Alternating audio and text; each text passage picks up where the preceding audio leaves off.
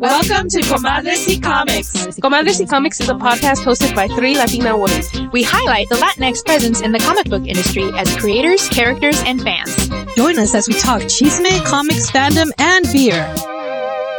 Hello and welcome to a new episode of Comadres y Comics. This is episode 118. We're your host. I'm Sarah. I'm Kristen. And I'm Jen. Hey guys, what's going on? What's up, Jen? Hello. It is hot. That's what's up. It's hot as hell. It's like early June-ish, mid-June-ish, whatever. Yeah. But it's like, I don't expect this till like the last week of June going into July. It's like, ugh. Oh, totally. No, I totally. Well, we've had June gloom up until now, so it's a big jump for sure. Mm-hmm. So, and I saw that there was a national heat advisory, not just for California, but nationally. So, thanks Al Gore for the what's it called? His movie Inconvenient Truth was about climate change. Yeah, climate change. Yeah. Yep. So for me, today, I got my very first haircut by a professional. Oh my God. The last haircut I got was probably over a year ago, and I did it myself. I watched a Brad Mondo video. I put my hair up in 4 little equal ponytails. Sections? In sections, and I cut straight across. I bought the professional kind of scissors off of Amazon, and I did it because I remember back then we were still in complete lockdown. Mm-hmm. My hair was so fried at the ends, and I was like, I can't deal with this anymore. So I cut like about 2 or 3, maybe 4 inches off, and that was over a year ago. So today I went and I cut 2 inches off, and I have had a great 1 week of hair like time, I guess you can say, because I had lunch with one of my best friends, childhood best friend, and she was talking about how she keeps her hair, she has curly hair, in good shape and condition. And she said she uses the quote unquote curly girl technique. And if you search that on the internet, you'll get all kinds of stuff that comes up. But one of the main things that she does is she does not dry it with a towel, and she puts in her product soaking wet after she showers. And that's what I've been doing. And oh my gosh, it has been like night and day. My hair is starting to get softer. It's less flyaway, less like crazy, like it feels like and I went to Sally's Beauty Supply and I invested in some good shampoo and the spray-in conditioner that they recommended, and today I had a very good hair day. And then they cut off the ends, and I can't wait to I chose this color. It's called Scarlet Rush. And it's kind of like a mahogany brown, but with like some reds in it. And I'm going to dye my entire hair, and I'm going to see what happens. How exciting. Very nice. Super exciting. Yeah, so, I cut my bangs. I let them grow, and they're already the length they were when I cut them last time. But no, I'm holding off to actually get a professional to cut my hair, because during the pandemic, I've cut my hair like 3 times. Like I only did it once, and then the first time we were in lockdown, so I was like, oh well, if I screw up, I screw up. Nobody's gonna see me. But I didn't want to take that chance again. Although I feel like I did a pretty good job. Brad Mondo is a very good instructor. That's super cool. Yeah, I cut my hair during the pandemic too, because it was fried, and it was getting super long, and it was choppy because I had had a fucked up haircut from some time ago, and it looked okay when it was short, but once it started growing out, it did not look okay. So I was just like, time to even this out. And again, I watched a YouTube video and I put my hair in like 4 equal little ponytails, and then except I did not have the good scissors, and I didn't want to dish over the money to get. So what I used was kitchen shears. Oh yeah, which I mean wasn't bad. They're made to cut through chicken, so they cut through my hair. We use our kitchen shears for every freaking thing. So that was my second option, actually. But I bought, I mean, when I say professional, what I mean is I searched Amazon until I found something for $9.99. And they were sharp. So they did its job. Oh, good. Oh, but that's exciting. No, I just cut mine with regular old scissors. I don't even know where they came from. I just grabbed them and cut. And that was it. But it worked out. I mean, I wasn't, like I said, it was locked down, so nobody saw it anyway. And I didn't style it. It was just to get it out of my face. Yeah. So it worked out. But ladies, remember a week ago we went out drinking? We bar hopped and yes. Yes, we did.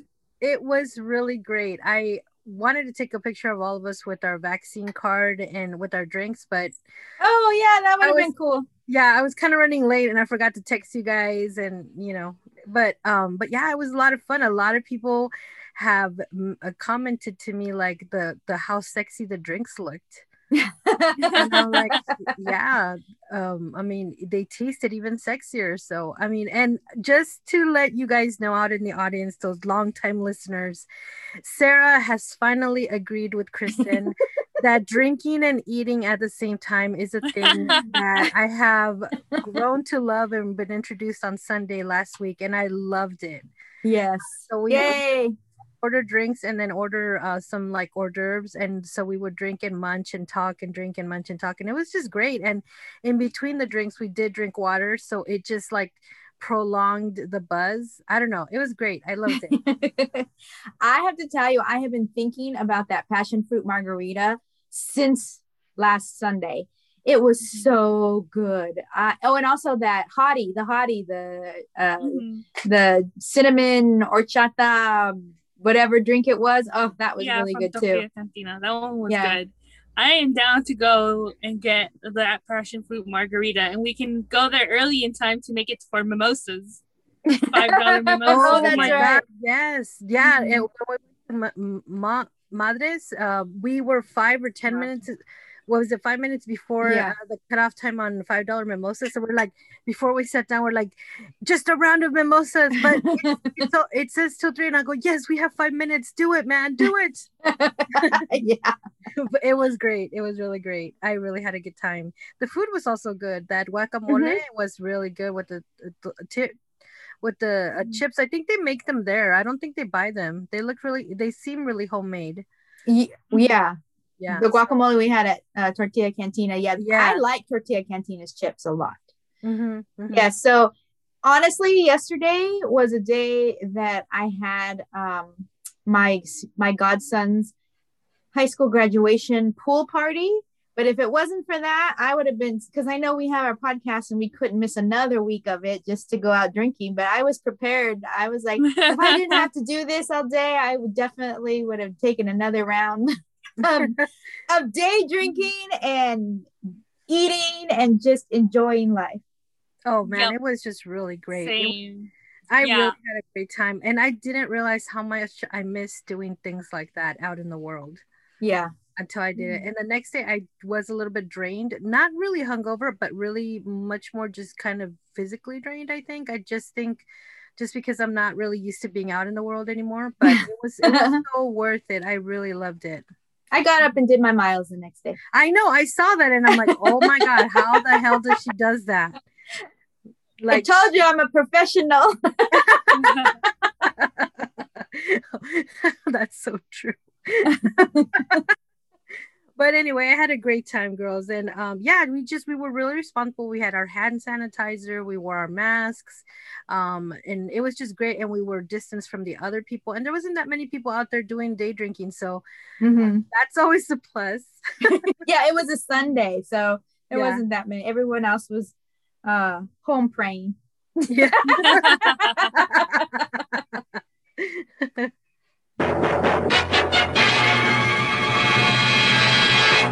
All right, guys. What time is it right now, Kristen? ¿Qué hora es?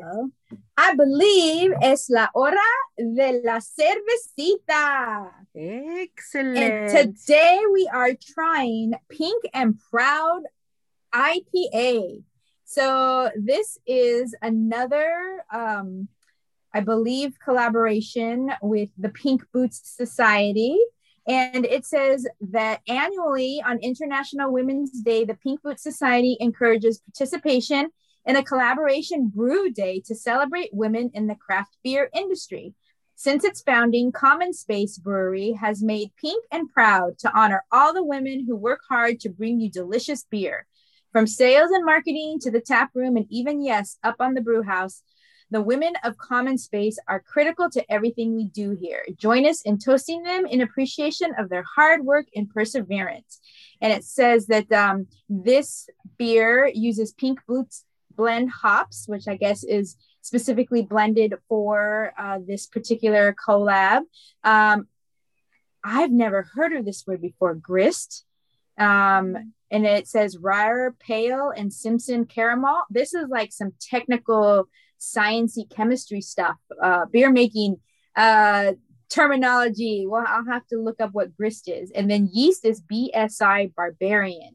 And the art on it is really cute. It is just a cartoon style like art drawing of women performing all kinds of different jobs that you would see that goes into running a brewery. So there's someone like stirring the brew in the what are those big things that they make beer in?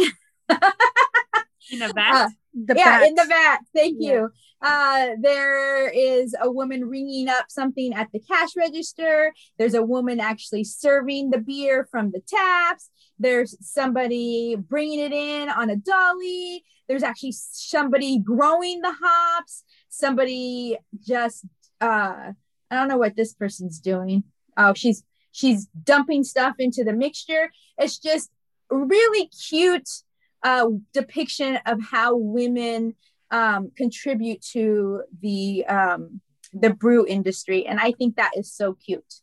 Yeah, I really loved it, and I'm glad I picked it up. I got this one at Corks and Caps in Torrance, and Common Space Brewery is a brewery I went to for a specific event on a can release for Beer Thug Life. I believe it was I forgot what the name, but I forgot the name of the can. But anyway, I was able to go to this brewery and pick that up. I couldn't get anything on tap because you had to have reservations to actually because it was still during the lockdown.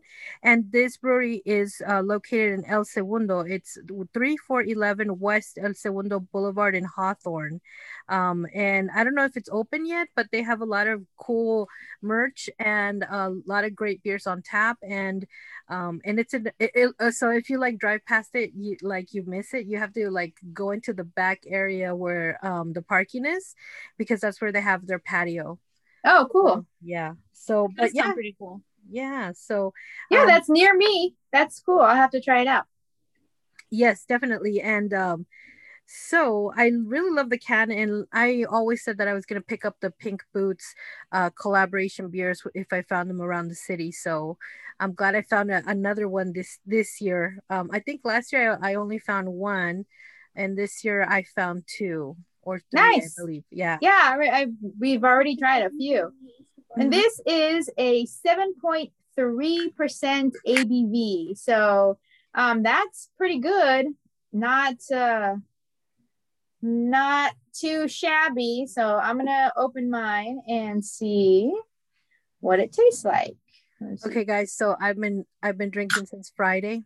I drank on Friday because my husband left to Nicaragua. I drank on Saturday with my family because we were at the cemetery. Oh, right. And so I woke up with a little bit of a hangover. So I'm a little bit apprehensive at sipping this beer, but it really smells good. It does actually smell really good. It smells very fruity and citrusy. Yeah, definitely. Oh. Yeah. Well, I have not been drinking all weekend, but I have been eating junk food. Mm-hmm. And when you eat junk food, because I've been doing like a half Whole30 where I'm trying to eat Whole30, but I'm not super strict. Like if there's a special event, then I'm doing the special event. I'm going to do the real Whole30 in July. But so this last weekend was a weekend of special events, including just that I wanted to. And so my point, but not limited to. Yeah, but my point is that when I eat crappy food, I wake up like a hangover. I wake up totally dehydrated. Sometimes I'll have a headache. Sometimes I just feel like shit. It's so strange how my body reacts to food that is not good for it now that I'm older. And also when I go from eating more clean plant-based diet to like yesterday I had hot dogs, potato chips, candy, bundt cakes. I even advocated for pizza, but people wouldn't let me eat pizza. They're like, no, Kristen, we have enough food. I'm like, but I want pizza. So anyway, that's all to say that, Sarah, you feel hungover from actually drinking, and I feel hungover from eating crappy. Dang. Well, I'm neither because I've been drinking mostly ice water. Because it's so hot. Yeah. But I took a drink first because my beer isn't hot, but it's not exactly cold. Yeah. It's like a little under room temperature, I would say. Mm-hmm. So I took a sip and it's really, really tasty, but I just poured it over ice right now. Oh, that's a great idea. No, in my cup that had soda before. So full disclosure. That's funny. What do you think, Kristen? What are you sensing? So it tastes like it smelled. It tastes fruity to me. It tastes citrusy to me. It has a very strong aftertaste, but not hoppy aftertaste. All those flavors are staying around in my mouth and it's very light. It's not a heavy IPA at all. There is that hoppiness at the end, but it's not too bad I say bad, but it doesn't take away from the rest of the flavors of the beer. And it's actually really good. I like it. Yeah, I have to say the same thing. It definitely has kind of like a weird lingering, and I don't mean weird. I mean in the sense that it's like fruity, very flavorful. It's very fruity. It's very strange for an IPA to be fruity like that. Yeah, in this way for some reason. And I really like it. Mm-hmm. Yeah, I kind of. Oh, sorry. Oh, it's okay. I feel it's a little bit sweet too. Like in the after, I guess that's what I meant when I said weird. Like it's weird for an IPA to be sweet like that. Yeah, that's what I was gonna say because I was gonna say I tasted it sweet, but I was like it could be because I just poured it in a cup that had soda in it. That had soda in it before. And so it tasted sweet, and I was just like, oh, but like I don't mind it. It's almost like a cider if it didn't have so much fizz. Yeah, right. It has kind of that kind of mouthfeel. Mm-hmm. But that just makes me like it. I like it. I like the fruitiness. I like the subtle sweetness, and it doesn't like you can taste the hops, but they're not like that sharp bite of hops that I'm used to with most IPAs. It's gentle. I think this taste, this whole palate, this whole taste is like very gentle. It doesn't overhit you. It rocks you to sleep gently. It's a little flirty. Yes. Yeah, definitely. No, I really, really, really enjoyed that. Like it's a totally different kind of take. I don't think I've ever tasted this kind of. Yes. Since I agree. Yeah. With when it comes to IPA, definitely.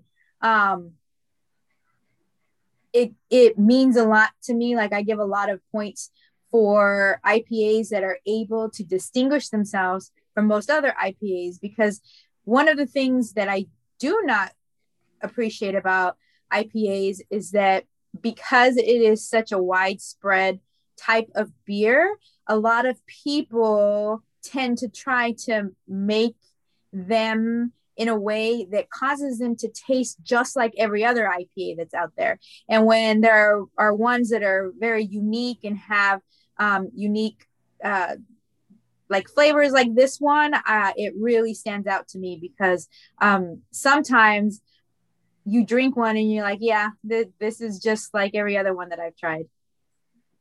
Oh yeah, most definitely. And then you kind of struggle to find the unique part of the new beer you're drinking, even though there's so much similarity between IPAs in a sense. Mm-hmm. So I'm really excited that this is like almost totally different for an IPA.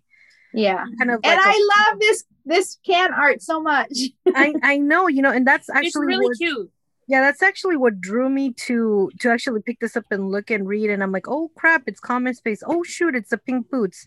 So I was like, oh, I'm taking this for sure. So I'm so glad we're trying that today, especially because it says Pink and Proud and it's Pride Month. So even though it really doesn't have anything it doesn't mention anything about, Pride, but it, it almost looks like we'll take it that way. Yes. Right, yes. Yeah.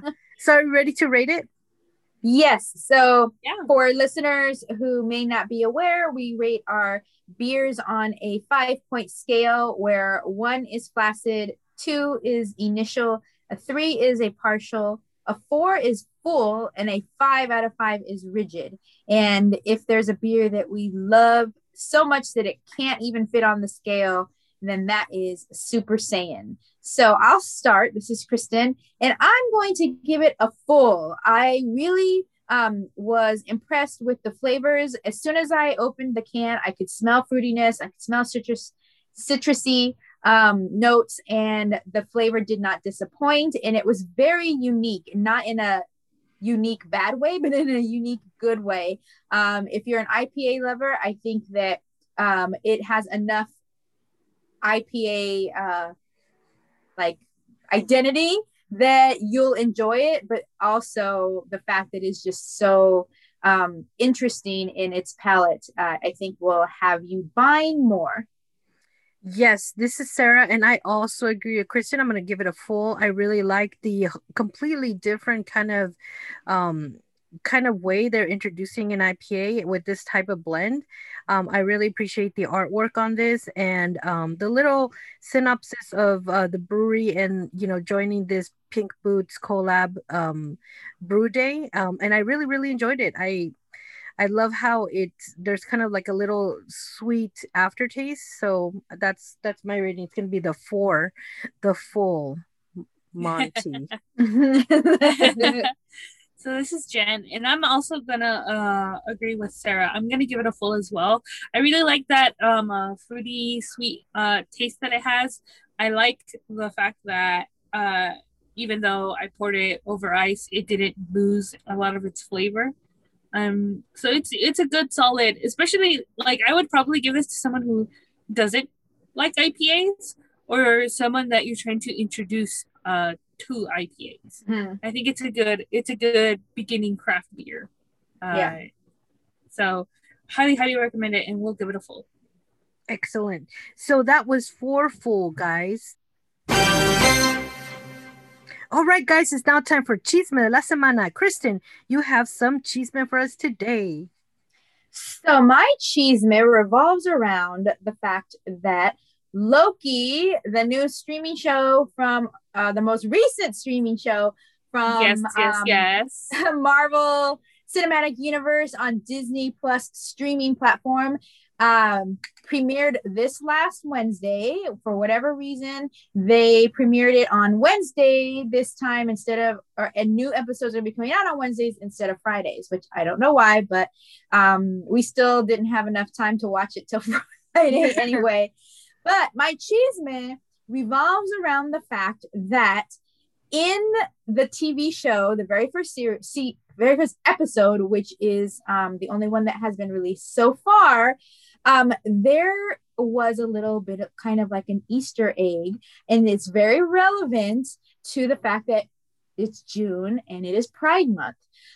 Those of you who are Loki fans may be aware of the fact that Loki is pretty much like Deadpool, like pansexual.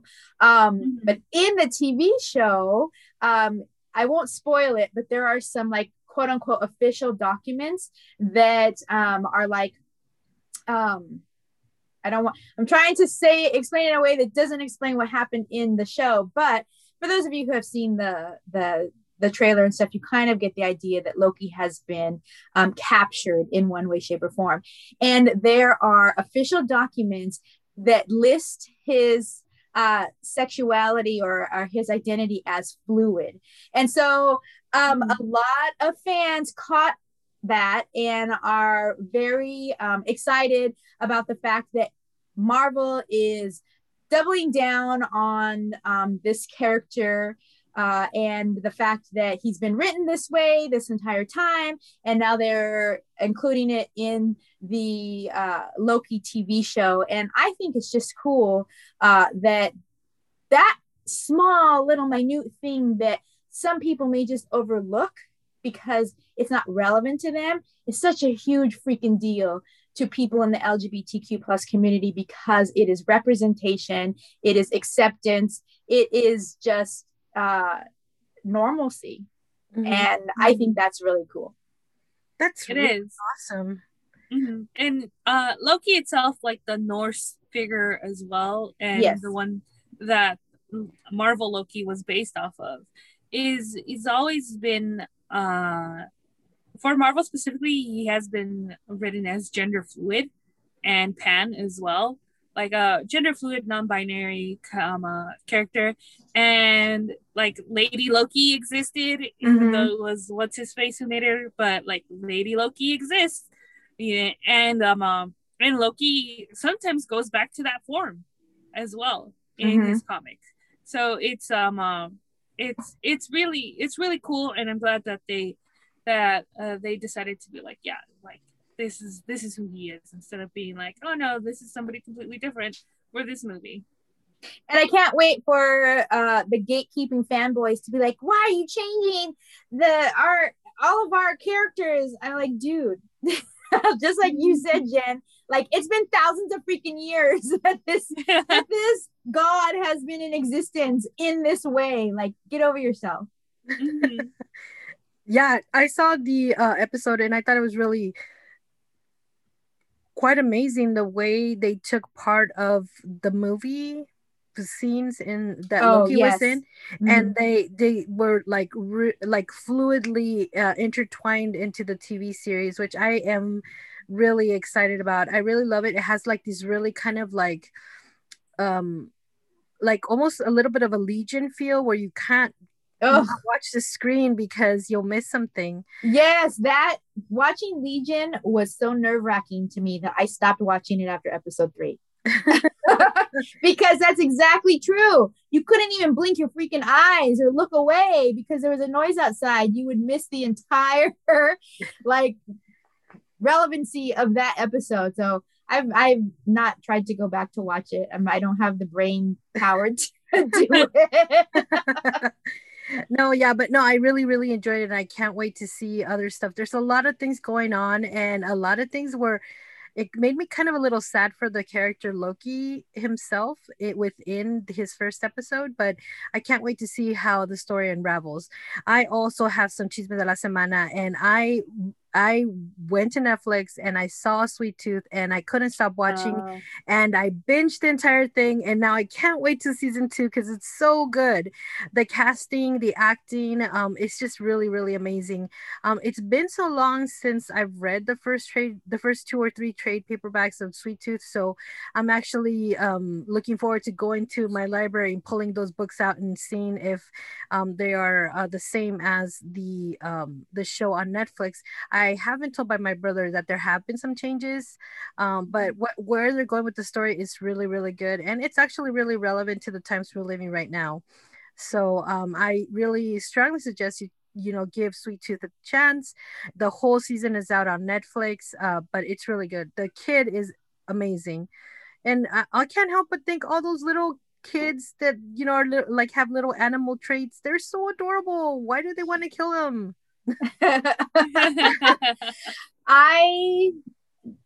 it's going to take me some time to work around to watching Sweet Tooth. But I've heard also for some people that there have been changes. But for those of you who have watched it and have enjoyed it, just to let you know, the entire series came out in a compendium last week. So it is available at your comic book store, where all of the issues in one compendium are available, and you can just read through the whole thing. And I don't believe it was too pricey. I want to say maybe it was like $50, but don't quote me on that. But it's probably about the same size as a Walking Dead compendium. Right. Yeah, and I saw that on Jeff Lemire's Instagram. But yeah, yes, I think I have like the trades. I'm not sure up to what number. Do you know how many trades came out of Sweet Tooth? Just off the top of my head? I don't remember. Okay, but it's been a long time, and now the series is out, and this is a series that has inspired me to go back and read the books and see if I can if I'm as happy with it after reading the books again. But I'm not dissatisfied, because I did read the trades and it didn't seem like anything that I actually loved it. So can you just give a quick, I've only read the first volume, so and it's also been years, but since you've just freshly watched the show, can you give a quick synopsis to those listeners who may not be familiar with the property? Oh, yes, absolutely. So it starts with what happens is there's a plague that is killing off people, much like COVID, sort of, almost. And so during the time that this great sickness, the great sick, has taken over the world and people are dying everywhere, at the same time, kids, the newly born children, are being born with animal characteristics. So Sweet Tooth, his name is Gus, he looks like a deer. So he has the little horns and the little ears, and he actually has night vision, and he has some attributes like smell and so forth. And he was actually was taken by his father to go out and live in the woods. So they're like off Yellowstone Park, Yosemite. I can't remember which park, but they're living off the grid, and his dad is teaching him to be very careful. If he's a human, he has to hide or run away. Like he's not allowed to go past a certain like chain link fence. But he's a kid, and he's like, I don't know, like 7, 8 or 9, whatever. Then stuff starts happening. Everybody in the world starts blaming these children, these mutated children, whatever, for the sickness.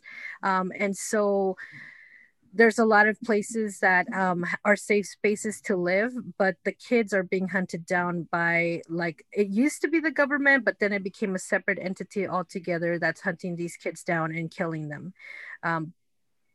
That's what people think, but in reality, these kids are hunted down and being tested on. So all their body parts, their fluids, their brain matter, whatever, is being used as to try to find a cure for the sick.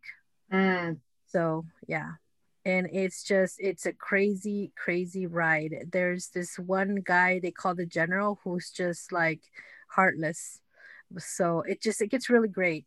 It's definitely a perennial favorite, and one of those comic properties that 100% are ones that when we get asked at the shop, like, what's a book that that could get somebody into comics that doesn't really read comics, like Sweet Tooth is one of the titles that used to always be told to me when I was trying to get into comics and read more comics. If only you didn't like Lemire's artwork. I know. I'm not a fan of Jeff Lemire's artwork at all. But there are other Jeff Lemire books that he doesn't draw, but that we have some people in the shop that are not Lemire fans at all. And others that are their number one fans, but like Descender, I'm a big fan of Descender. I really like that book a lot. That was great. Yeah. That one, an Eisner Award, what was this, Daniel Nguyen? Yeah, he won an Eisner for the artwork in Descender. Yes. And that was a really compelling story, along with the artwork was amazing. But yes, so It's really good. I mean, I am going by the show right now because, like I said, I had to go back and read the trade paperback. But as of right now, the storyline is really good. The actors they cast are really good, and I'm really enjoying, especially because the kid is mostly the star of the show, and his acting ability and it's just like really amazing. There's so many things that are so new to him because he wasn't born in the regular world. Like, Oh yeah. so like he wasn't been exposed to so many things. So like one of the reasons, of course, the reason they call him Sweet Tooth is because these people use candy bars to lure these animal kids and capture them. But in general, that's how they come across Gus. Is he finds a candy bar and like he just starts munching away at it, and then there's another one like Hansel and Gretel with the little like path of chocolates and stuff. So yeah, no, check it out. Definitely, just give the first episode a try. If you don't like it, then email me. But well, you know what I do love? I love the fact that almost everywhere I turn, on streaming platforms, on in the theaters, on TV, network TV, there is a freaking property that the source material is a comic book, and I love that. And I wish that more people were aware of it, and I wish that it actually encouraged people to come into the store more. But we are seeing more people come in. Like Jupiter's Legacy has brought people in to buy that, and actually that's Sweet Tooth. A mom came in and it was her son's birthday, and she bought that compendium because she said that her son really loved that TV show, so she was going to buy it for him. The boys, wonderful. When the boys came out, had a lot of people. Watchmen found a resurgence of importance when the TV show on HBO came out. I mean, and didn't it win an Emmy? I believe so. Yeah, it won an Emmy. I think Regina King also won an Emmy for Watchmen. Yeah. Or she was at least nominated. I don't know if she won, but maybe she did. But I mean, they're now Invincible. Yeah, Invincible people are coming in who love the show and are reading the book. So I just Sam. I say Sam Elliott. I meant to say what Sam Wilson.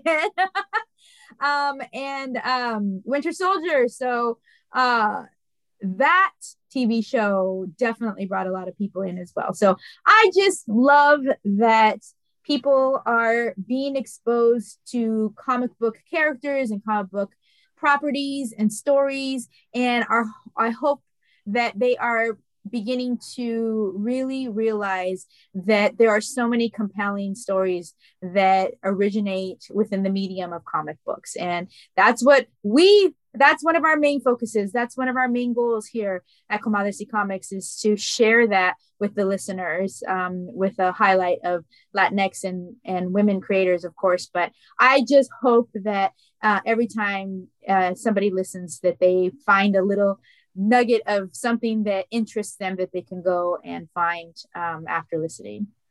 Absolutely. And did you guys hear that El Peso Hero is being made into a movie? Gasp in Espanol. Wow. So yeah, we're just really happy. I mean, I know I'm happy whenever I see something that's like, oh, based on the comic book. Yes. It's like a little victory dance inside of me. Yeah. But yeah, that has been our Chisme, guys. All right, guys, and now it's time for our book review. What are we reviewing today? So we are reviewing a book that I solely ordered for the shop based on the title alone. I didn't even read the description before I was like, yep, this is for me. And it is a book published by Black Mask Publishing Company, which is a small publishing company, and it is called Alice in Leatherland. Now, who would not have their interest piqued by a book called Alice in Leatherland? And the first issue is actually an issue that has the artwork of pretty much everything that happened in issue 1. And I guess I didn't notice before, but there is like a leather mask here. There's a BDSM collar. I swear that looks like a bullet that has a USB connection, a bullet vibrator. Yeah, that has a USB plug. that was revolutionary, because you know how many rechargeable times, yes, because you know how many batteries those things freaking go through. Not only that, how about when I want to use it and it's out of juice and it's like, oh. I hate that, because then you gotta plug it in and wait. No, like, I mean, it was before plugins, and so it was battery operated, and I'm like, oh my God, I'm out of batteries. Oh my God. That's yes, being out of batteries sucks, but the other thing that sucks is after you use it and you just put it away, but then you don't think about recharging it for a later day, and then when you happen to need it and you go to get it, you realize you never recharged it. So then you have to wait, and by then I'm like, nah, I'm over it. What's on TV? For me, it was like, because I still don't have the rechargeable one, but I mean, that's the next purchase on my list. But the thing is like, when I ran out of batteries and had no batteries and was mad at myself the rest of the night because I had to manually stimulate. You know, it's freaking annoying. So you had to go at yourself? Yeah, and I was there like angry rubbing.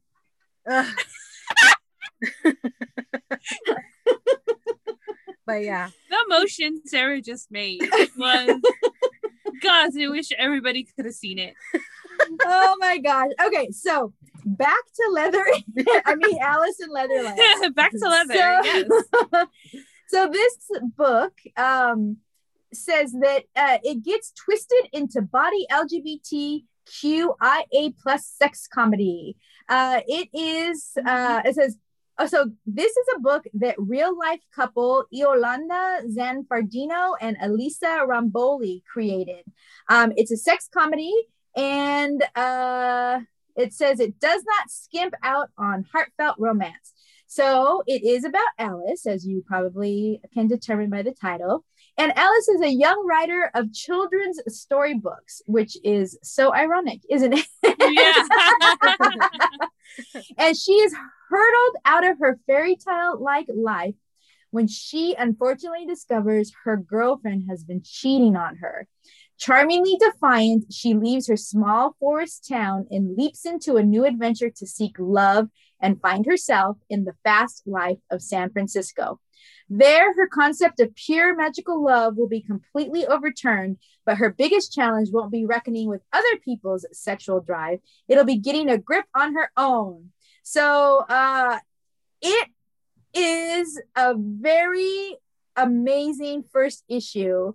If that is all you ever read, I mean, at the end, it makes me want to read more. But even if the first issue is all you ever read, there's so much funny stuff in it and just fun stuff that it is, like, in and of itself, an amazing. I don't know. I know it's a limited series, but I don't know how many issues it is. But so far, 3 have been out. Yeah. Issue 3 came out on June 9th, and it's a 5-issue series. Oh, okay. So only 2 more. Yes. Which is awesome because you get the whole story arc in one, but kind of sad because I really, really, really love the character of Alice. She's so like uniquely innocent and sort of like bright-eyed to the world. Yeah. So when she discovers her partner was scamming on another soccer game fellow, and then and I think in her little heart of hearts, she wanted to like make sure that, like, she wanted to allow her partner some time maybe to compose herself before. So she called her partner, and her partner didn't answer the phone, and she threw down the phone and said, yeah, it's what's her name or whatever. Like, so like whatever. So it was like, he called her a little pain in the ass. Yeah, exactly. And I was like, Alice, you do not run away from that. You go directly in there and you punch her in her throat. Yeah. Instead, though, our little Alice packs up her stuff. And so previously to this, we see Alice and having a discussion with Robin, who is helping her out with her book. And Robin makes a point of saying that Alice really is more of a person who really wants that fairy tale happy ending. And all her work is kind of sort of shaping within that kind of genre, like the fairy tale happy ending. The book isn't finished, so they're discussing it, but Robin, she's like a really like self-assured woman that doesn't believe in monogamy, but she has the hots for Alice, and she kind of like makes little hints towards it, and also invites her to go move to San Francisco because that's where a company that works with her books is, and she said that she would love Alice's work. Alice just declined. She's like, no, my partner, she has a job here, whatever. But when she finds out that she was cheating on her, she goes immediately home, packs up her stuff, and it's like, okay, I'm gonna take you up on your deal. And wrecks the house. Yeah, she does not just pack. Yes. I was like, yes, you go, girl. She throws the computer that kind on of the petty ground. shit is what I would do. She throws her gaming console on the ground. She destroys the entire apartment.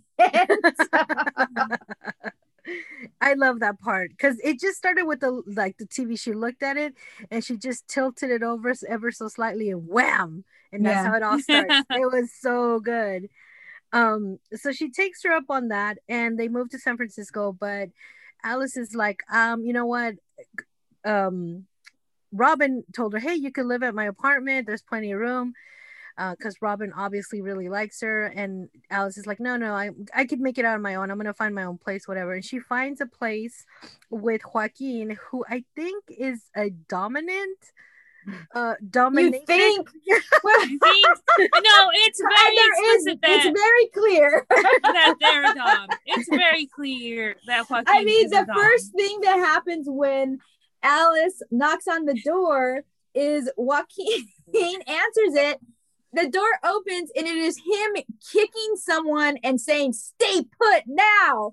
And not only is he kicking him, but he has a leather one piece on with boots and heels and a leather mask. So there is no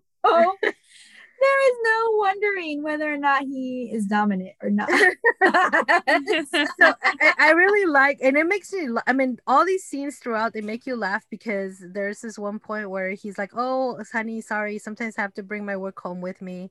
And it's like, oh, okay, I see what you're saying. It was kind of funny. And the other roommate is Kaguya. Kaguya is a performance artist, but apparently like the performances are so enthralled that there's this man that is like screeching outside the window saying, Kaguya, I love you. And there are multiple people outside, not just one man, it's multiple people. And she's like, I told you what's done at the performance stays in the performance. And I'm just like, okay, what does she do? Like, I guess like the performance kind of like enchants them in some way, and so they like you know what that reminded me, guys, of that one time I went to the strip club and was completely like obsessed with that one stripper. And did you follow them home? No, but I would drive by the strip club. Just wow. I know, and I did that only for like, this is like a whole episode worth of we get to look right here. Not only is this look into what would better be off with a therapist, but also secret kinks unveiled.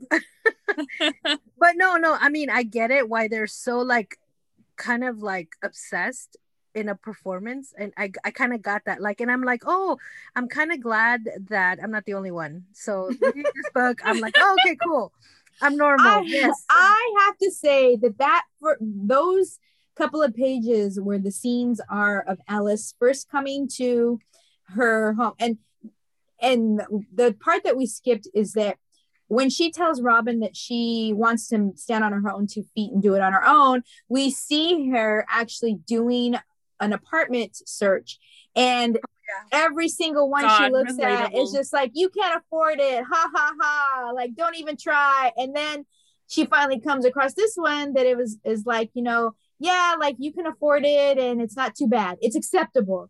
And it is a 1-bedroom in a 3-bedroom house, and she's sharing it, and utilities are included.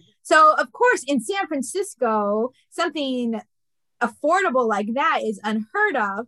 And so she jumps on it right away. And when she gets there, she is just like thrown into this scene of people in leather and people, you know, screaming for other people. And the Kaguya woman is just wrapped very daintily in ribbon that barely cover her nipples.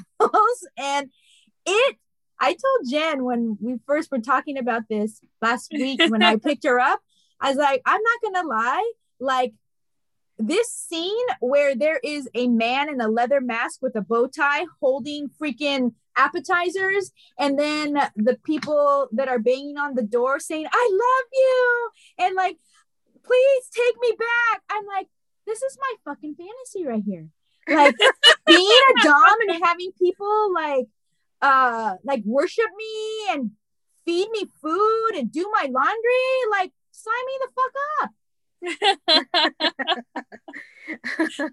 My husband just came around the corner and he's like, yeah, I'm right here. Hands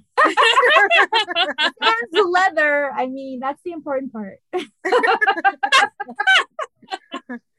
I think we just uncovered what Kristen's next fun times with Eddie is going to be, and it's going to involve a lot of leather. I'm not going to lie. I have multiple times thought about becoming a dominatrix. Like, when I first moved to Los Angeles, there was an opportunity where a friend of mine's aunt kind of started getting into it and like started training as it. And I was like, and she was telling us these stories about men who would like buy extravagant presents for their doms and like cars. I mean, these men were so wealthy that they would buy such pricey gifts. And I was like, yep, I want some of that. And there was no sex involved. She 100% was like, nope, no sex involved. I'm like, I can do that. And I was in my 20s and I did not have the self-confidence that I do now in my 40s. And although I thought I could do a good job, I wasn't confident enough to like pursue it. And that's one of my biggest regrets is that I didn't go to dom school. That's so cool. Yeah, no, I knew a girl who did that, and she worked at the chateau, and yeah, she would tell me stories. She's like, yeah, you could do it, you could totally do it, but I did not have the confidence, or I would definitely feel bad for the guy that I'm torturing. So. Oh, not me. Never feel bad for them. What the hell? No. That's why they're there. I mean, if anyone's listening and has the hookup, I'm down for it still. So let me know. I mean, there has to be a kink for somebody who wants a chubby Latina dom. So here I am. But yeah, so we follow the story of Alice, and throughout the like scenes in her life that she's living through, she also has little like paper pages of her story that follow this a firefly, which is her. It's so cute. It's super cute. Yeah, the firefly is so cute. And so we see that, and then sometimes we see her scratching the page or scrapping it because she's trying to make it put a positive spin while her actual life is falling apart. So we see Joaquin and Kaguya, they actually, you know, like Joaquin checks up on Alice, and Alice is like under the covers crying, and so like he tries to console her, and so he brings what I think was 2 spoons and either peanut butter, 2 spoons and ice cream, and so they proceed to eat the ice cream and talk and talk and talk, and so by the end of it, they're both under the covers crying. And then Kaguya comes in and she's like, "What the fuck?" And then she's like, "There better be another spoon in there for me." So then she goes under there and they talk all night. And they actually all fell asleep on Alice's bed, and Alice completely, of course, you know, after being such emotional outpour, she falls asleep, and you see Joaquin and Kaguya are having a conversation, and they're like, you know, we really need to take care of her. Do you really think she's gonna make it out here in San Diego? And they're like, no, but you know, San Francisco. San Francisco. I'm sorry, San Francisco. And Kaguya's like, no, and he's like, well, are you up for the task? And she's like, yeah. So next day they're having breakfast, and Joaquin is making the best pancakes ever. And so they're eating, and Kaguya is being served coffee by one of the submissives in a mask, and then she proceeds to pour the coffee on his chest, and he just like withers and is like, ah. And I was like, and she does it while not stopping the conversation. Like, she's still conversating. She just like matter of factly pours the coffee on his chest. And Joaquin's like, oh, way to go, like way to tag in, you know, kind of thing. And I was like, oh my God. But one of the things that Alice was expressing to them was like, okay, I don't want to go through my savings. Like, I already paid 3 months rent, but I really need to get a job, you know? And so, oh Joaquin, my God, tell me that she's going to be a dom. so Joaquin takes her to a place called Leatherland, who is the owner, Peter, I guess, owes Joaquin a favor for helping him out many years ago. So basically he walked her through the store and showed her all the sex toys they have. She's just freaking out because she tried to, like, she turned on a vibrator. Now it's like, you know, like, like vibrating on a table. She's like, oh my God. And she's like trying to turn it off. And, you know, like she knocks over some other boxes and stuff like that. And he's like, so what's up? You know, you think you're up for it? And she's like, she looks at Joaquin. She's like, okay. So like, that's kind of where we finish issue 2, where she's taking a job in Leatherland. Oh, that's cool. You know, I've also inquired about working at a sex store. There's one here in Torrance that has a sister store in Santa Monica, and we used to drive past the Santa Monica one all the time on the way home, and they always had a help wanted. And I was like, I could do that. I could sell sex toys. And I actually inquired once at here, the one in Torrance, but the time frames just wouldn't work for my schedule. But I thought I would be good at that. Yeah, no, I love my sex plus a discount, right? Oh my God. There's this one that I saw at the Pleasure Chest in Santa Monica, and it was like a pendant, like it was shaped like a bullet, but it was really fast vibrating, and it was USB chargeable, but it was like $165. Imagine the money you spend on batteries, Sarah. You're absolutely right. But yes, I'm saving up for a really good one, so I'm excited. There's this one I have my eye out on. I went to drop off my cousin in Tijuana one time because he was taking a plane from Tijuana to Mexico. Apparently it's a way cheaper flight, and I made a U-turn in the wrong section, and I ended up on F Street. That was the name of the store. Street. Yes, the name of the store was F Street. I go in there, and there's like, oh my God, so many vibrators and stuff, and I'm just like, you know what, it's time for me to get a new one. So I got one, and I'll never forget F Street. But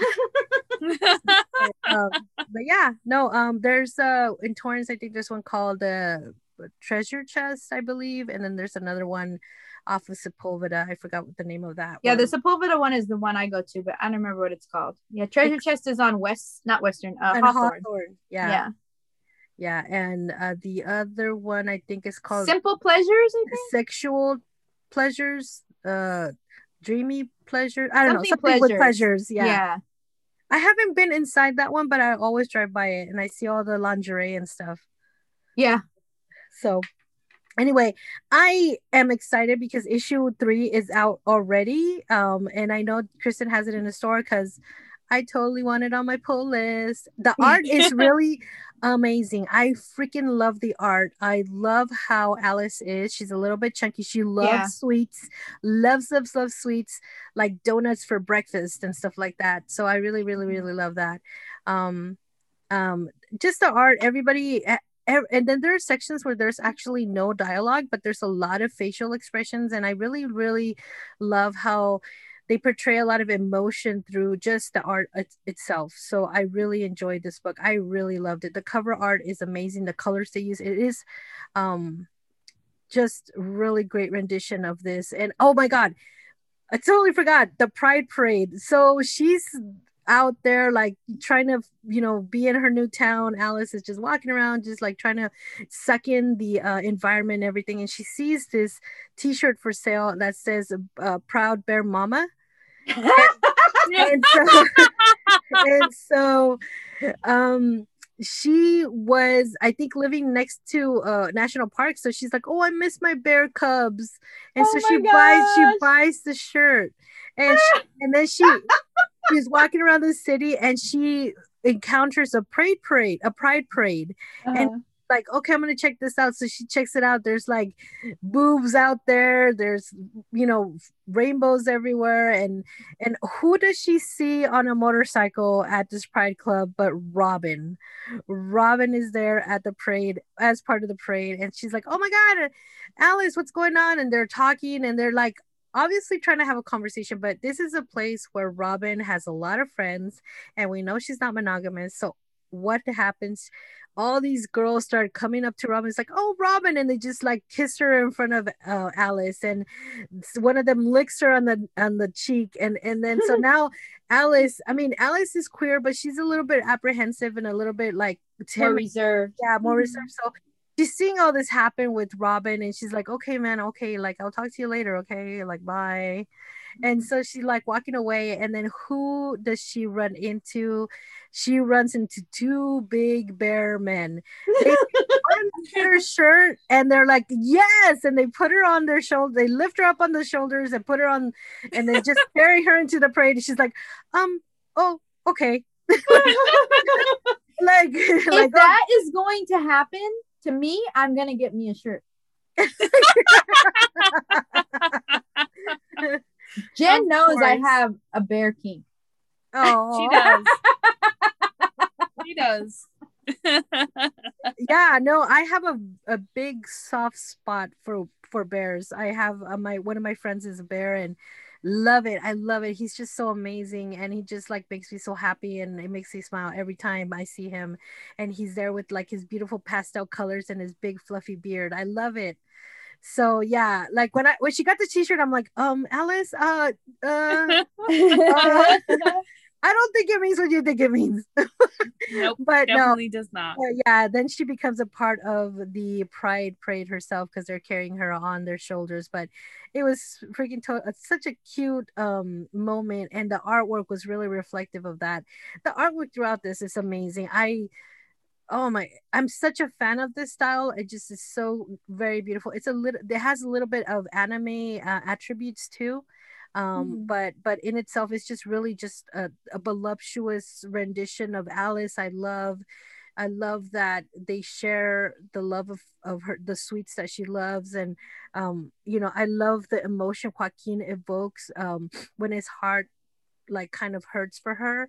And it's just really an amazing book. I really, really, really love this, and I'm so glad we came across it. And actually Yolanda, she's the one who contacted me and was like, hey, like I have this book coming out, like maybe you want to take a look.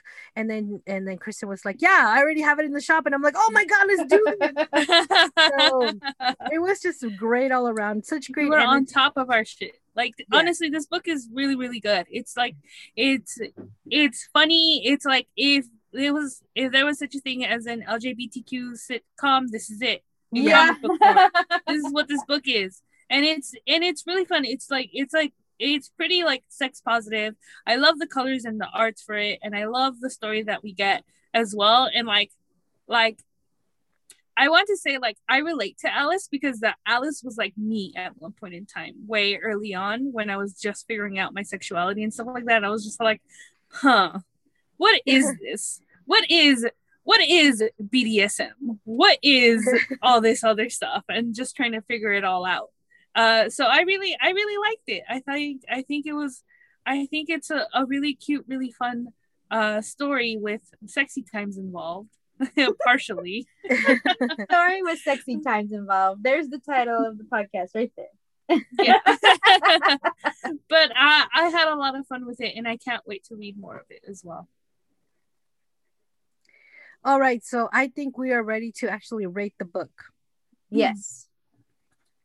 So this is Kristen, and I am giving this book the whole panaderia where the pan dulce is shaped in vaginas and penises.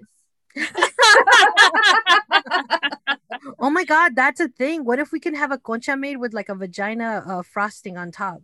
That would be awesome. Oh my God, that's revolutionary right there. Ooh, ooh, great idea. No, I actually second that rating because that's a perfect rating for this book. And yes, I totally loved it. I love the art. I love the storytelling behind it, the writing, the comedy, the sexy times, the heartbreak, the innocence behind, Alice's character. I loved it all. So yes, I'm gonna second that rating. What about you, Jen? Based on like the issues that we've seen and that we've read, I'm gonna give it the series itself, and the Panaderia itself as well.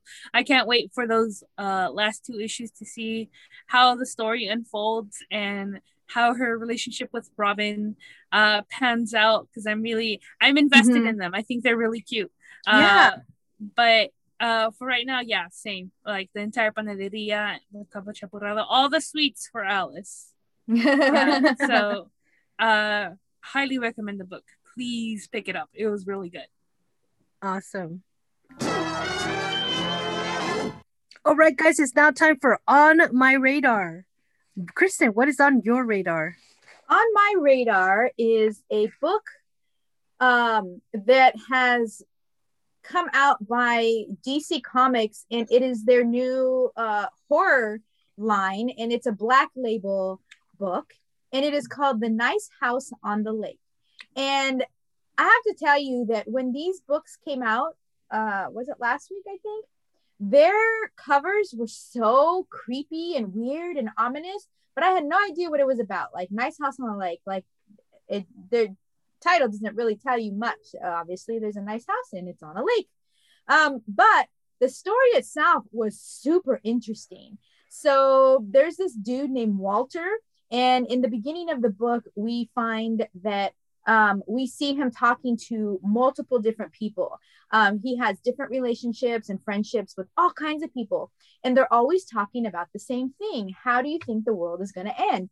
And so the comic just weirdly follows Walter as he's talking to these people. Some have met him since they were children. Some just met him a week ago. And he seems very weird and strange.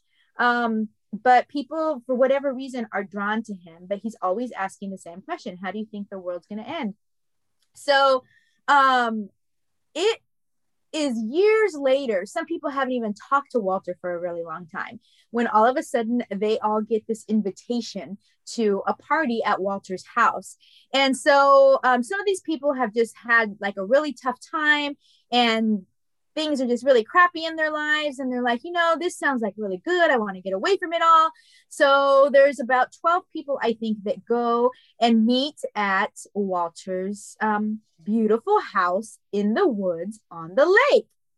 And it's like super nice. It's private. Not very many people can get to it. And they're promised a week of just amazingness. So while they're there, though, something weird happens, and they realize that some crazy shit is going down in the real world, and not the real world, but like in their hometowns and their home cities, whatever. They're starting to see on social media and on the news and all this, that like stuff is happening. And they're like, oh my God, what's going on? And in this first issue, there's one character who starts to kind of put 2 and 2 together based on her conversations with him, that he did this, that somehow he chose the way that the world was going to end, and He is somehow involved. And that these 12 people are there for a reason. And it turns out that he is, we don't really know yet, but he refers to my people, and that how my people wanted to basically end this civilization, end this earth, but I like you people and I wanted to save you. And that's kind of how it ends, where one of the people tries to attack him, and you see that he is not human at all. And that's where the first issue ends. And so all these people are stuck here in this house where the rest of the world is just losing its shit and ultimately is going to die. And these 12 people are trying to figure out what the hell is going on. Who is Walter? What is Walter? And how can they get out of this place and save themselves? And maybe, I don't know if they can save humanity or not, or if it's just a lost cause. But the first issue was so freaking good. It was so freaking creepy. The art was amazing. The covers were amazing. It was just, I can't recommend it enough. We sold out the very first week. I think that Wednesday, they were all gone. So I'm trying to remember who the writer is. I am looking it up on DC website, and it is, oh yeah, that's what I thought. James Tynion. So he has been coming out with some really good horror titles recently. So I definitely recommend that you read The Nice House on the Lake. #1 has come out. I believe that there probably will be some second printings coming out soon because I think it was very popular all over the place. And so #2, you'll be able to probably catch up on #1 around the time that #2 comes out. So definitely check it out. That's super cool. All right, it's now time for Juntos y Fuertes. Kristen, what do you have for us today? So today I have for us a nonprofit organization that is called DSTL Arts. And DSTL stands for Develop Skills and Transcend Limits Through the Arts. So their mission is to inspire, teach, and hire emerging artists from underserved communities. They believe in educating their community and building a community that is aware of the actual value of the arts, not only in their local communities, but also in their local economies. They provide things like classes to learn how to write and to learn how to draw. They support zines. They have artist residency workshops. And they have an arts mentorship program. And guess what? This is the organization that our friend Melina had her artistic zine published through. Oh, that's right. The one about autistic stories, correct? Oh my God, that's awesome. Yeah, so they have a mobile unit that goes out to the community and brings art to the underserved neighborhoods. They have a Conchas y Cafe zine. That's cool. I'm trying to look about the van. I was reading an article about it earlier where this dude sold his like very expensive like collectible car to actually fund this organization. It is a nonprofit organization, and you can find information about it at dstlarts.org. And I want to tell you about this van that they take all around to different underserved communities, and it is a mobile art lab. And it says it's bringing art programming to the streets of LA. So they have a large format printer and scanner, and they go wherever young creative minds are, mostly East, Northeast, and South Los Angeles. And yeah, he had his name, the founder is Luis Antonio Pichardo. And he had a lowrider that his dad bought in 1969. It was a Chevy Impala Custom. Wow. And he sold that car for the startup money for this nonprofit organization. That is really amazing. And what dedication. That's really cool. So not only is he the founder, but he's also the executive director. And he sold the Impala to buy a mobile art lab. He bought like a van, a Jeep Renegade that he turned into an art lab, and it houses, like I said, a large format printer, a scanner, and it's for the people who are the creators to print and reproduce their arts, zines, and writings, so that these creators not just are creating these things, but they're able to have tangible product after they're done and be able to like share it or sell it or whatever. So I think that's super awesome. He wants this mobile art lamp to expand, and so he's also looking to do fundraising and that kind of thing. So probably, I know that they actually have volunteer opportunities, but probably because of COVID, it might be on hold. I'm not sure, but definitely if you are a creator or if you know of a community that might really benefit from something like this, check them out at dstlarts.org. Oh, excellent. That sounds really amazing. What if in the future they could have like a 3D printer on their mobile station and then they could 3D print art as well? This sounds so amazing. And just the dedication, like I know how hard it is for you to actually let go of the personal items that were owned by like your parents. So that just shows like amazing dedication and love for this project.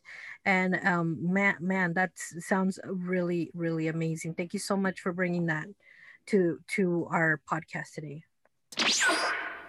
All right, now it's time for En la Librería. Jen, what do you have for us today?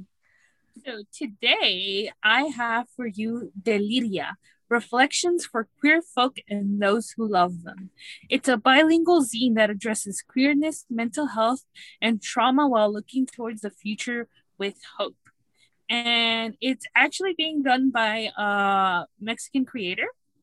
And it's kind of like, it says on the Kickstarter page, the campaign says, and in the intersection of technology and humanities has always been a huge passion for Luis R. Ruiz, specifically in regards to social justice and gender studies, given the current political climate that surrounds gender violence against sexual minorities and women in Latin America and the world at large. So he decided to merge all those interests to emphasize the importance of education on those matters over prevalent entertainment purposes in an ever-growing digital landscape. Deliria is a transmedia experience 2 years in the making, originally conceived as a thesis to Luis's graduation as an interaction and digital media design student in Mexico City that has since evolved into a fully realized life project. It's gender-oriented, socio-political, multimedia installation that has 3 major components. So it's a huge project. But that's being collected into a 96-page bilingual zine. Wow. That features 6 different testimonies from people that belong in the LGBTQ spectrum and their allies, and they share intimate stories that address the Me Too movement, growing up queer and Mormon, parenting as a drag performer, and being the first cisgender woman to win Mexico City's drag race, among other essays. And it also has collaborators that include the Bouye brothers, Dragula's Disasterina, award-winning author Maria Paz Amaro, and writer and comedian H. Alan Scott, and rising drag star Cobra. So it's a huge project, and that has also an immersive virtual reality experience that you can access, and as well as a series of 6 infographics that portray the main concepts of gender studies through AR technology. So it's a huge project, and it has when you back it, it's actually in pesos, but they translate it.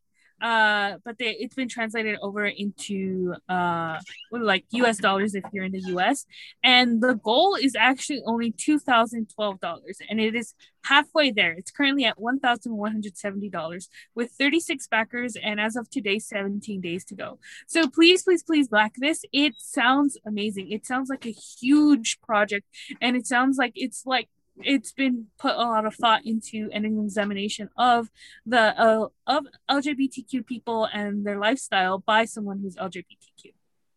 That's awesome. I really love that. I also have in La Libreria, and ours, the one I'm sharing is from Indiegogo. It's the Cryptidnals, and the Cryptidnals are monsters of myth.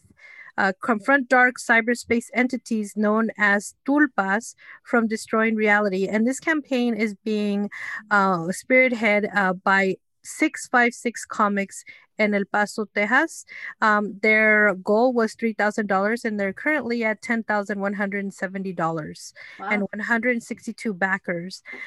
Basically, the Cryptidals is a 132-page black and white graphic novel written by Ray Ramos and also illustrated by Dario Rodriguez, who also did Las Dañaras, and that I really loved. It was like a single issue, and it was really, really good.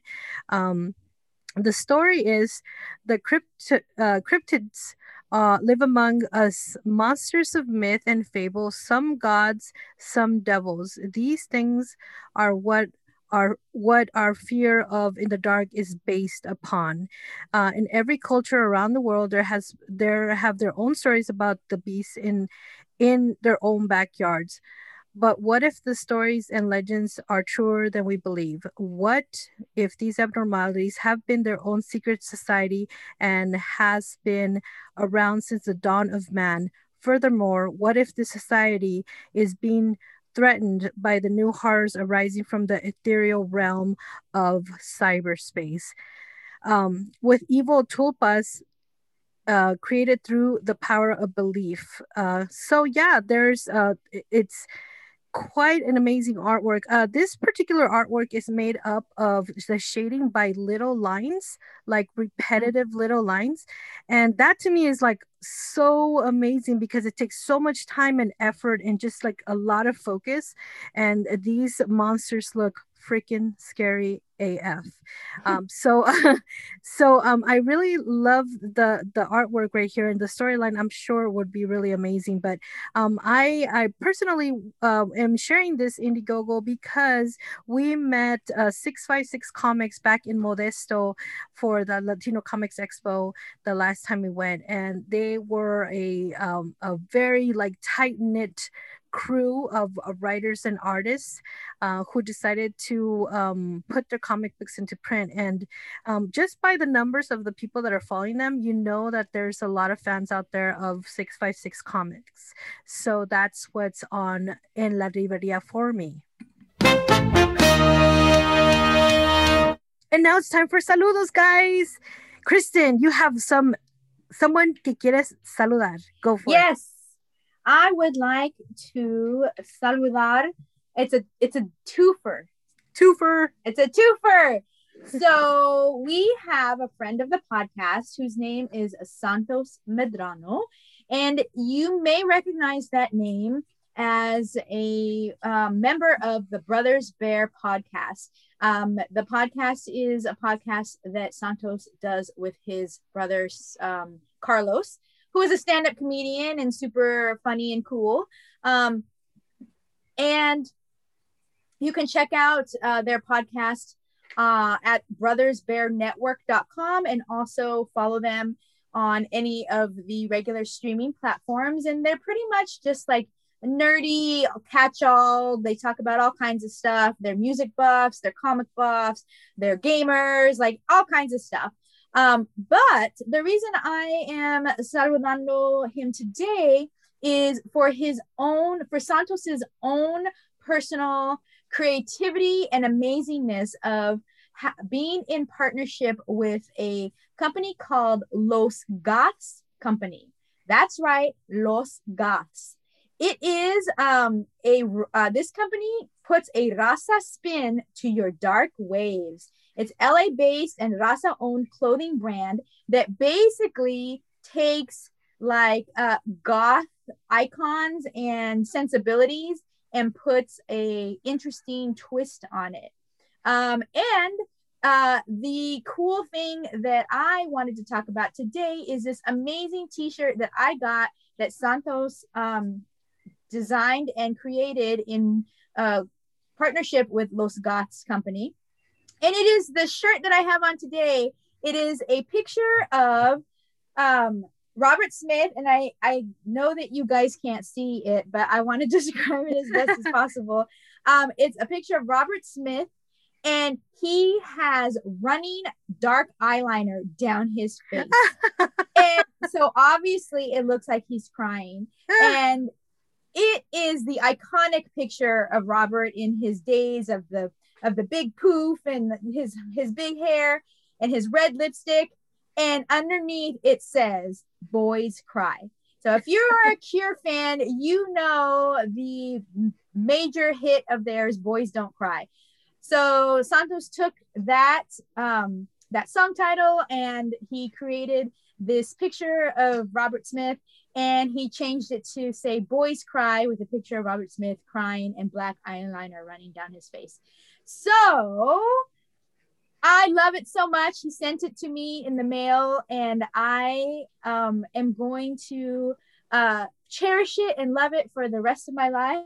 And I wore it I got it yesterday in the mail, and I wore it today, and it's just so cool. And if you go to the website, there are more designs by him, and it is Los Goths Company. I want to make sure that we're at the right it's losgoths.com. So LOSGOTHS.com. And there are long sleeve shirts, there's shorts, there's sweaters, there's t-shirts. There's a funny design that says "No I trick or treat, no candy." And then is it all misspelled? Because I love that. Yes, it's all misspelled. "No I trick or treat." And then there is a one that I really like that is so Depeche Mode is Santos's favorite band. And there is Violator has this iconic cover that is of the Roses. If you remember, those of you who are familiar with Depeche Mode, and he created a shirt that is that, and it says "Como la Flor." Oh, like a Selena. Selena Depeche Mode. So if you know Depeche Mode, then you know it's a Depeche Mode shirt. Yes. And there's one that I really thought was funny, where I can't find it, but what was it, the one with the blood in, blood out slash what was that vampire movie? Yeah. Lost Boys slash blood in, blood out crossover. I thought that was clever. And then there's a Susie and the Banshees one that says "Que me ves, pendejo," and it's her eyes. I love it. Yeah. Oh my god, I didn't realize he had so many designs, and they're beautiful. They're great. And then there's this one, Gahan and Smith and Curtis and Murphy. I want that one. Those are all iconic goth singers from the 80s. So David Gahan from Depeche Mode, Robert Smith from obviously The Cure. I don't know who Curtis is, but Murphy, I'm assuming, is Peter Murphy. His first name? Peter Murphy, yes. Mm-hmm. Okay, so here's this one. So it's a shirt that says "Get in, loser, we're going crying," which is obviously the crying part, because goths are supposed to always be sad and depressed and blah blah blah. But so anyway, it is. I'm so sorry. The "get in, loser" part is from Mean Girls. Yes. Yes. I loved it. Okay, go ahead. So it is so cool, so amazing. You can check them out on Instagram as well. They have freaking 20,000 followers, close to, and their IG is Los Goths Company. So LOSGOTHSCO, and Santos is in partnership with them, designing clothes. He also has a podcast, Brothers Bear Podcast, and they have a network, brothersbearnetwork.com. All kinds of cool stuff that he's involved in. So check them both out, and saludos to all of them. Yeah, they also have a 88 miles per hour podcast that kind of 88 miles per hour is like kind of a reference to Back to the Future. Mm-hmm. And they talk about they hop in their DeLorean and they revisit movies, music, and moments in the past. And that's also part of the Brother Bears Network podcast. Yeah, I mean, he's so active and he's just so much stuff. Like he also cosplays, guys. He is part of what are they? Monkey Princess Loca, and yes, okay. So they're also their cosplay personas are Monkey Monsters cosplay, and they went viral a few years back with Han Cholo y Princess Loca, and then they threw in Chewie and Arturito and something else. I forget what it was. So like it's Arturito. Like for the longest time when I was young, it wasn't R2D2, it was Arturito, como Arturo. And so like it's their son. He dresses up as R2 and he has a big sombrero hat. It's super cute. And for a bit they had not Darth Maul, they had the Kylo Ren as like as an emo kid. It was so funny. Oh my god. I mean, they just blew my mind. It was amazing. Like when I first met them, I was like, oh my god, you guys are so famous. I can't believe I met you. And I met them at Heidi Ho's Free Comic Book Day Comic-Con. So yeah, it was just such a big treat. And they're such an amazing couple and so very nice and so part of the comic community and the convention community out there. So saludos to them, all of them. They're amazing. They do so much stuff in the geek community, and we really appreciate all their stuff. All right, guys, now it's time for the end of our episode. And today our end is we finally are going to do the raffle. I finally did it. So I'm basically grabbing a paper out of the bag, and it is the winner of the 9th anniversary of Monkish Can release, and the 2 issues, issue 1 and 2 of Lightning Strikes, autographed by Marcus Newsom, is Enrique Rea. Enrique Rea, you have won our drawing, and he subscribed to our YouTube channel of Las Platicas. Thank you so much for supporting our podcast. You are the winner. We will contact you and send you all your goodies off to you. And if you don't want them, I'm so glad to drink that can for you. No problem. But if you want it, I'm more than happy to send it to you. So again, the winner of our rate and review and subscribe or drawing is Enrique Rea. Thank you so much, guys, for participating. Thank you for all your comments and reviews and for subscribing to our YouTube channel. Thank you so much. Thank you for listening. Please remember we have a Patreon going for the Period Podcast Network Patreon, which is where they can find that, Kristen. Yeah, just patreon.com/Period Podcast Network. Excellent. And what else? Where can they find us for everything, absolutely everything? For everything else, you can find us at comadresycomics.com. Woo! You can listen to our episodes. You can find all of our social media. You can contact us directly. Theoretically. I think I forgot to follow up on that. But you can also email us at comadresycomics@gmail.com. So check it out. There's some cool pictures, pandemic pictures. It's gonna go down in Comadre Comics history of when we had to take podcast pictures with our masks on. Exactly. But that was a lot of fun. It was. Yes. It was hard to eat the concha though, but next up we're gonna be eating conchas on our pictures. But thank you so much for listening. Thank you for visiting the website. Thank you for subscribing and liking. Thank you for listening. Thank you for all your support. We really appreciate you guys, each and every one of you guys. And if you guys have some hate mail, please rate it and put it on the Apple's review, because I would totally think that we finally made it if we get some hate mail. But thank you so much for listening. This has been episode 118. We have been your host. I'm Sarah. I'm Kristen. And I'm Jen. Bye, guys. Bye. Bye.